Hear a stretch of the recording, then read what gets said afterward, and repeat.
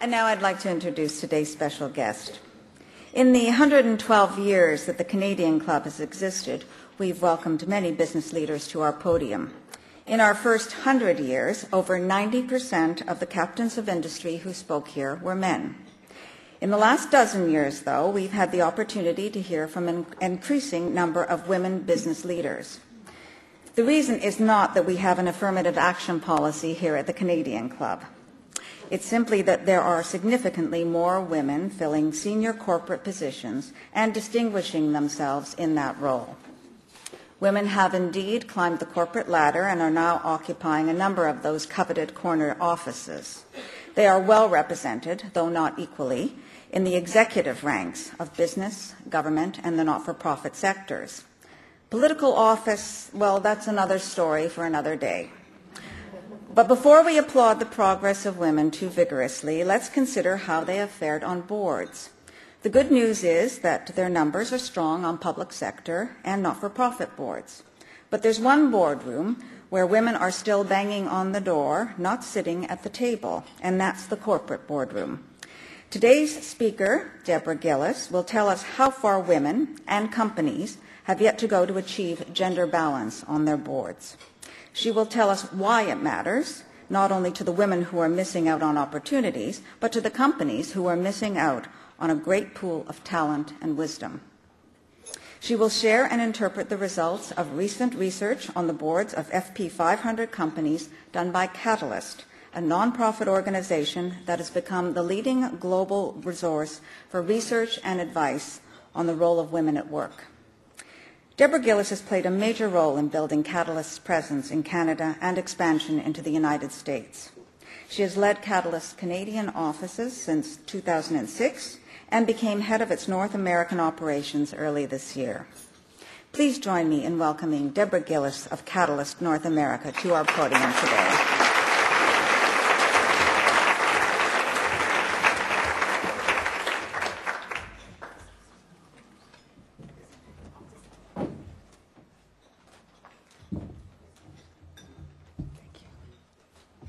Thank you, Helen. Head table guests, members of the Canadian Club, and good afternoon, everyone. I am delighted to be here. It may be that I am caught up in the excitement of the election, but as I was planning my remarks for today's event, I remembered a young girl that I met several years ago. I was canvassing in Nova Scotia's provincial election, and she came to the door with her mother. After her mom explained that I was the candidate, the little girl looked up at me and said, "I thought only boys did that." Quite frankly, I was stunned. Why, at 7 or 8 years old, had she already concluded that politician was not a possible answer to the question, what do you want to be when you grow up? There are certainly lots of good reasons why she might make that choice, but gender shouldn't be one of them. I suspect that the answer to the question is not very complicated. Before that day, the only politicians she came across on the news or on her doorstep were men. And with no role models in sight, she drew her own conclusions about whether that door was open or closed to her. I share the story today because there's something very powerful in its simplicity, and because the distance between that little girl standing on a doorstep in Cape Breton and the women sitting in this room in the heart of Toronto's business district is actually very small. It's small because they share a common experience, a lack of visible and influential role models who by their very example send a message that says, no door is closed to me. And so at the core of my remarks today is a message about lost opportunity.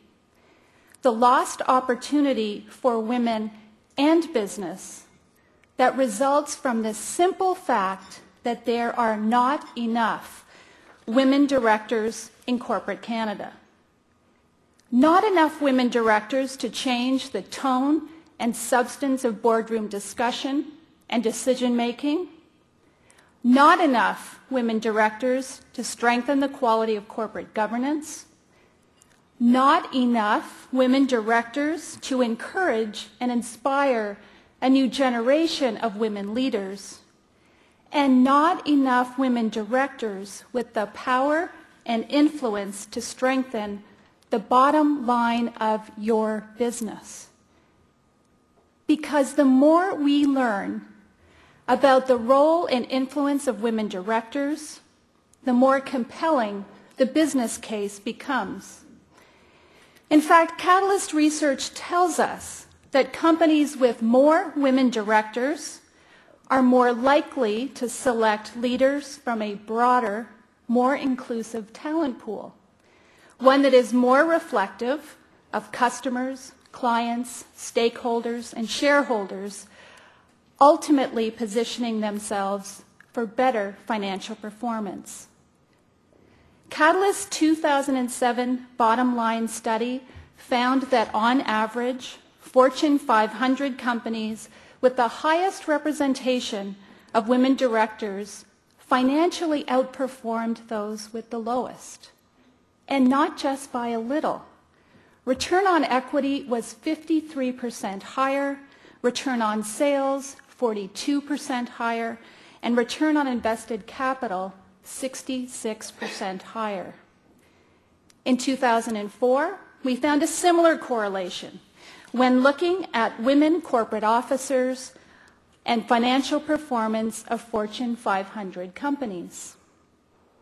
And in a study released in July, Advancing Women Leaders, the connection between women board directors and women corporate officers, Catalyst found that women directors are a predictor of women corporate officers, and in particular, on the growth of women in the line positions that are critical for advancement to the CEO and top leadership roles.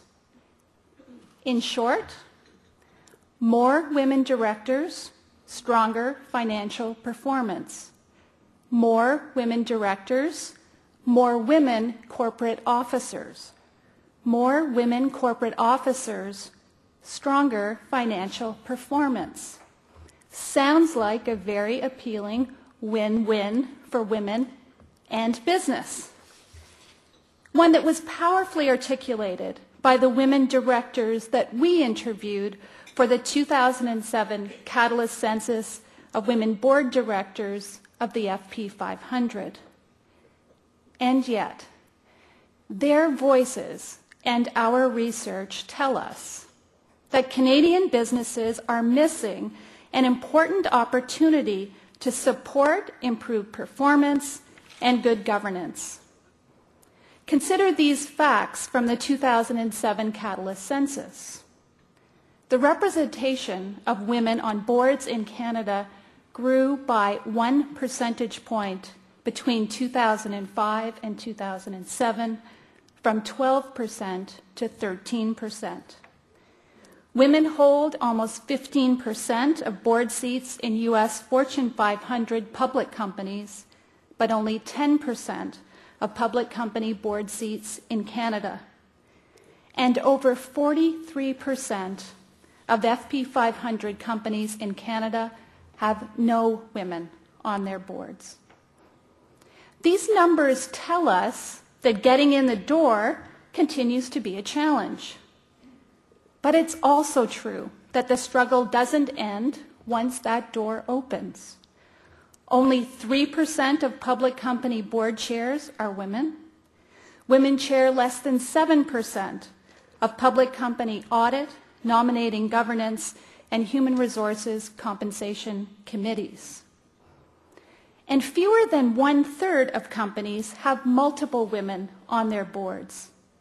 The all-important critical mass that women directors told us was so important for their sense of inclusion, but more importantly, for their ability to be heard and to contribute in ways that improves the quality of governance.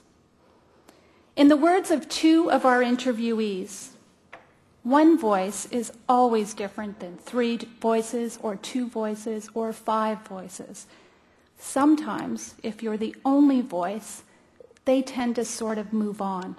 It's almost as if you were invisible.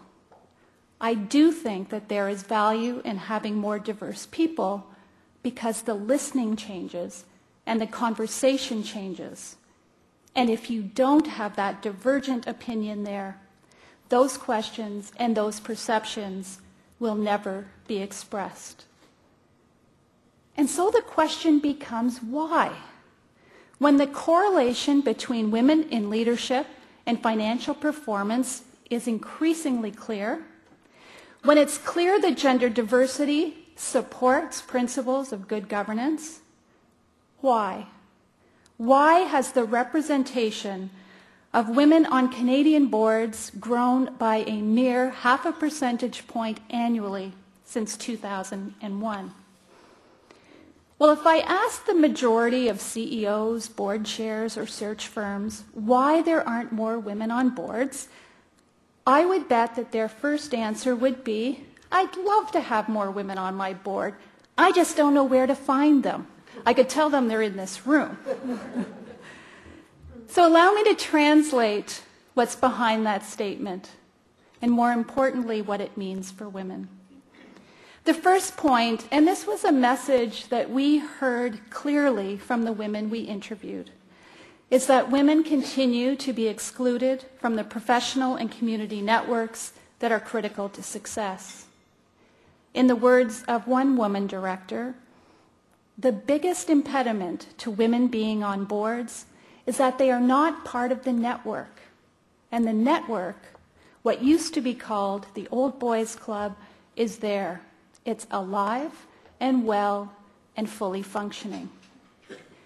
And it's really no surprise that she and so many other women feel this way when we consider that Catalyst research shows that only 15% of corporate officer positions in Canada and less than 5% of CEO and president titles are held by women, the traditional path to the boardroom.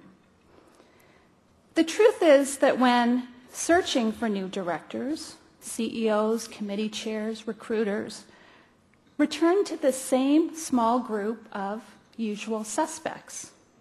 In fact, when we analyze who filled board seats in the FP 500, we see that this is one area where Canadian companies have a really strong environmental record, recycling directors who sat on at least one other board. In 2007, over 30% of public company board seats were filled by individuals already serving on a board. And women directors were recycled in public companies at a greater rate than men. 40% of female directors brought onto FP 500 boards sat on at least one other, as compared to 29% of their male colleagues. But what if we looked beyond the usual suspects? What if we looked beyond the C-suite and considered all of the women corporate officers in the FP 500 and top 100 subsidiaries in Canada? The pool of potential candidates would expand from 39 CEOs, chairs, vice chairs, and presidents to 1,002 women who have expertise in IT, finance, law, human resources, and compensation. The very skills that are increasingly in demand to manage some of the most pressing governance issues facing Canadian boards today. We'd capture the women who are successfully and strategically running large business units, and of course, we'd capture a group of talented and capable women who have the potential to contribute the perspective of customers, consumers, and over half the Canadian population. In fact, I would argue that instead of trying to make the case for why more women should be appointed to boards, we should start asking the business leaders who are in a position to make change happen to explain why not more women. Why not leverage the experience, expertise, and perspective of women? Why not change the quality of discussion and debate around the boardroom table? Why not shift the paradigm from one that rewards who knows you to one that rewards what you know? Because this shift is possible. It is possible if CEOs and board chairs commit to making change happen. It's possible if they work a little harder and search a little deeper. It's possible if they insist upon diverse slates of candidates. It's possible if they create and update skills matrices to determine what competencies are currently represented on the board and what other skills are needed. And it's possible if they look beyond the C-suite to that expanded pool of candidates to fill those competency needs. Now let me be clear. The women we spoke to are not looking for a handout. They said the first criteria for being a director must always be competence and contribution. They shared a keen sense of responsibility to be part of the solution. They're prepared to step up and identify other women candidates. They're prepared to act as role models and mentors to other women, to set the tone at the top, to encourage women seeking directorships to do their homework, know why they want to be on a board, and what they would contribute, to develop the skills and profile they need to seek director education, to contact recruiting firms, to gain experience on nonprofit and community boards, to expand their networks so that they will be top of mind when someone is asked, "Who do you know?" And finally, to become their own champions. They are just asking for each of us, the individuals in this room, with the power and influence to chart a different path, to remember that little girl I met on a doorstep, to remember the voices from the boardroom, and hold the door open, not only because it's the right thing to do, because it's the smart thing to do for women, for governance, for business. Thank you very much.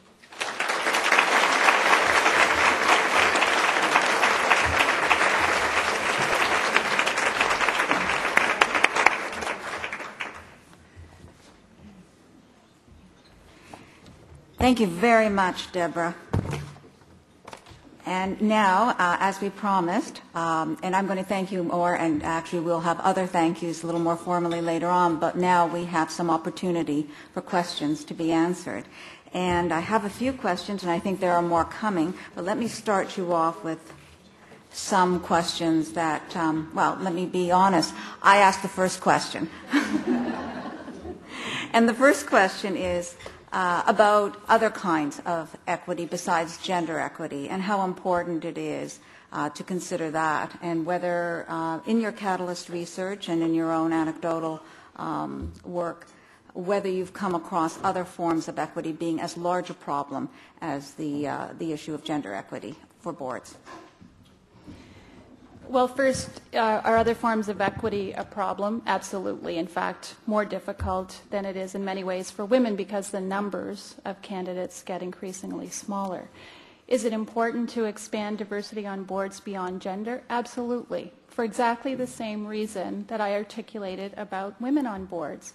We know that diversity, well managed, yields better results. What we want to see is diverse perspectives represented around boardroom tables. We know that drives change in organizations. And we know that the quality of conversation changes when there are diverse points of view around that table asking questions that simply wouldn't get asked if everyone sitting around the table looked exactly the same. So absolutely needs to be a focus, and something actually Catalyst has done a series of research studies on, looking at career advancement for visible minorities in Canada. Thank you very much, Deborah. I'm going to ask you another question now about legal means of ensuring balance on boards. Under a Norwegian law passed 4 years ago, women must fill 40% of the country's corporate board seats, and Norway now has the highest ratio of female directors worldwide. What do you think of this approach to ensuring gender balance, and is this an approach that should or could be tried in North America? It's an interesting question. One of the pieces that it's important to note, when that legislation was announced, there was doom and gloom in Norway, and a big part of the reaction was, we'll never find women to sit in these places. There aren't. Where will we find them? The same question and challenge that I've talked about here, and lo and behold, there were plenty of women that were supported and trained to take on those roles. Is it a model that we would recommend for Canada? What we encourage our member organizations to do is, first of all, define and understand the business case for why advancing gender diversity in your organization is important. This is an issue, as I said, that speaks directly to the bottom line. It's good for business. And it's when companies understand the business case that change happens. The challenge with legislative solutions is that organizations may comply. They've got targets that they need to meet. But the cultural change, the understanding and acceptance that they're doing this for the right business reasons is not there. And so we really encourage members, understand the business case, set targets just as you would for any other business strategy that you have in place, see how you're doing, monitor your progress, hold people accountable for results, and make change where you need to. How would you say Canadian women as board directors compare to their counterparts in the United States? And I think what the questioner may be getting at is we're not looking at the numbers alone, but at the behaviors that maybe get women onto boards more in the U.S. than in Canada. And once they're on those boards, are there any differences in characteristics? Well, as I said in my remarks, there is about a 5 percentage point gap between women on public company boards in the U.S. and here in Canada. And so we do trail behind women in the U.S. I think part of the reason for that may be that in Canada, a large part of our business sector is dominated by what we might think of as traditionally male-dominated industries in the resource sector, for example, industries that have traditionally not been open and friendly to women. That may be part of the answer.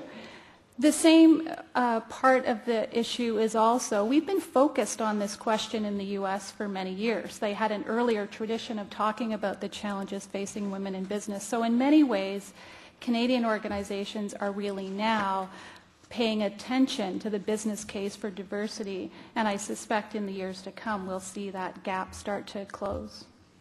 Okay, thank you. I'm going to give the name of the questioner where it's been provided. So Donna Dasco is asking, what is the critical mass or the number, and could you explain more about what happens at the boardroom table when there is a critical mass of women? So Donna, do you want to know the statistically reliable number?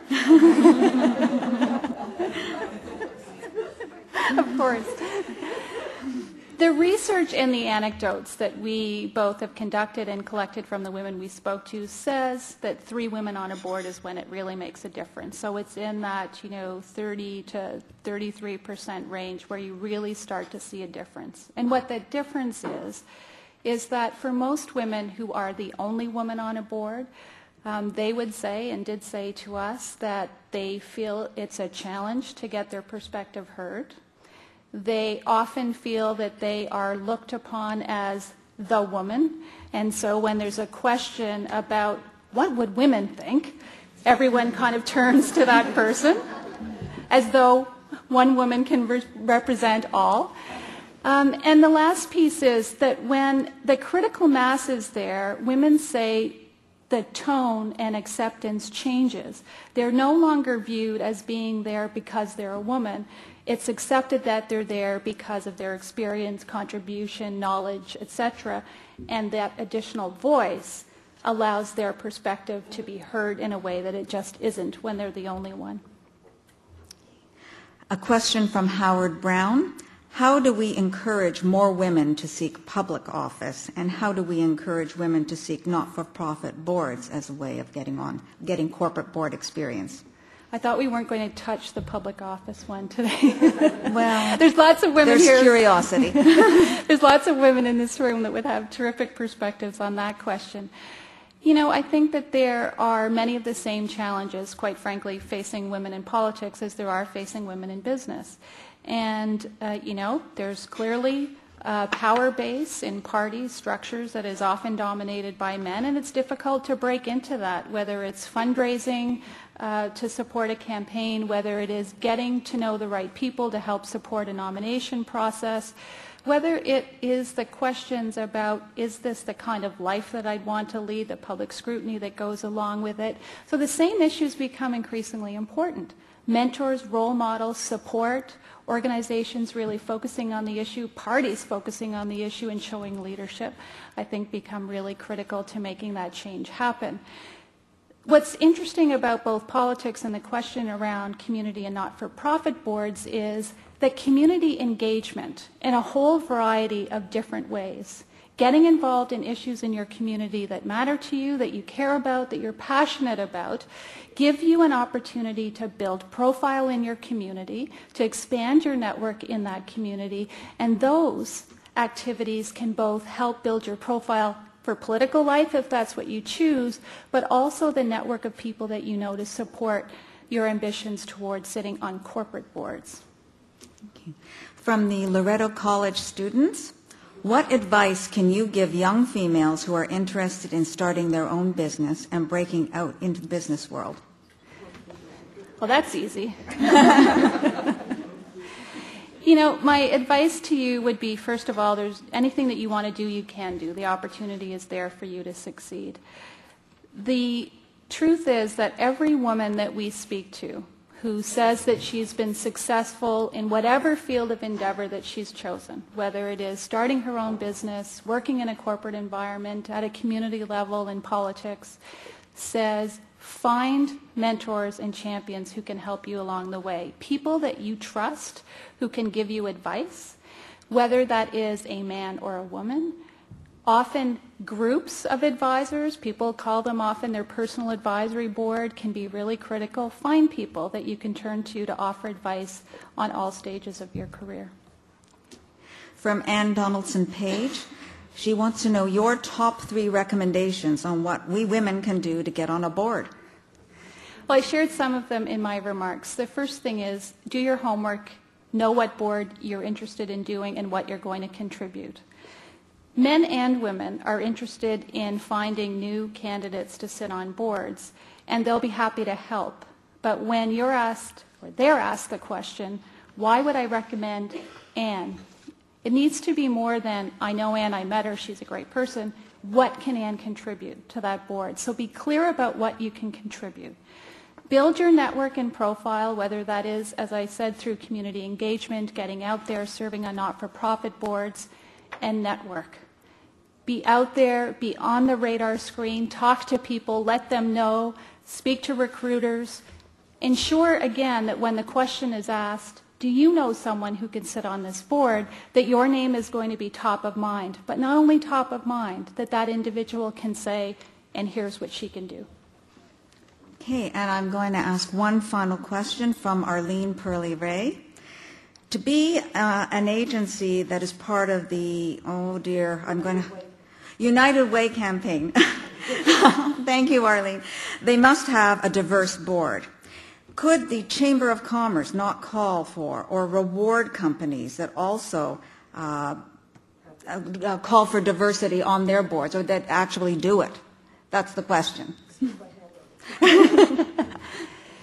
It's an interesting question. I think what's really important is for organizations like the Canadian Club, as they've done here, to create opportunities for awareness about what the issues are, to get out there, to call for more diversity, and to be supportive of bringing diverse perspectives into organizations. I was actually asked at an event a week or so ago about the Catalyst Board of Directors and the Catalyst Advisory Board here in Canada about why there were so many men on our board and why the boards were both chaired by men.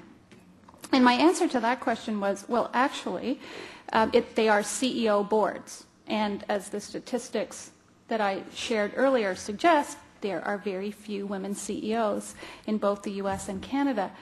So the next question is, well then, why is it a CEO board? And the key answer to that question is because we need men who are leaders of some of the biggest businesses in North America to step up to the plate, to understand the business case, to communicate it, and to really drive that change to happen. So anything that organizations who speak to a business audience, like the Canadian Club and others, can do to get that message out there about why it's important for business and why we need greater diversity would be really helpful. Thank you very much, Deborah.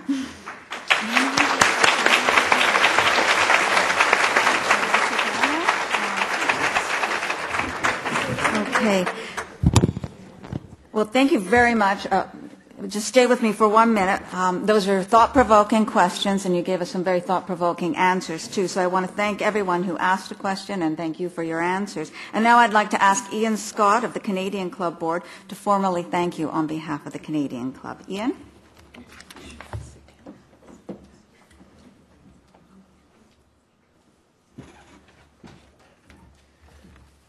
Thank you, Deborah. I'm also a board member of Catalyst, and I'm very, very proud of that presentation. I'd also like to thank all of you for your questions and comments. I'm sorry we actually ran out of time. It was quite a few years ago that Margaret Atwood said that we still think of a powerful man as a born leader and a powerful woman as an anomaly. Observing media coverage of recent political events south of the border might lead you to the conclusion that little has changed in this regard. While women have made clear advances in business and politics over the decades, the perception still remains that these achievements are somehow anomalies.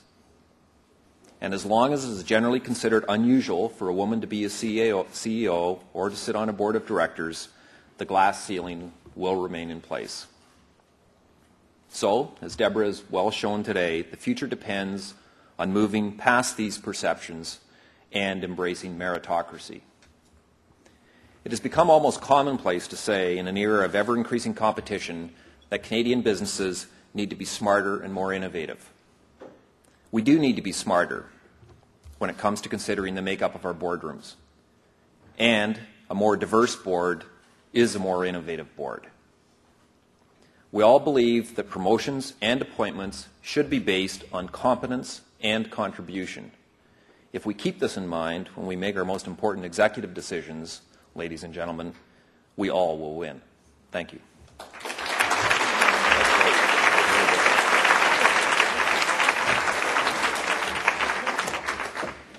Thank you, Ian. This wraps up today's program, which will be broadcast on Rogers TV in the days to come. On behalf of the Canadian Club, I thank you for joining us today. This meeting is now adjourned.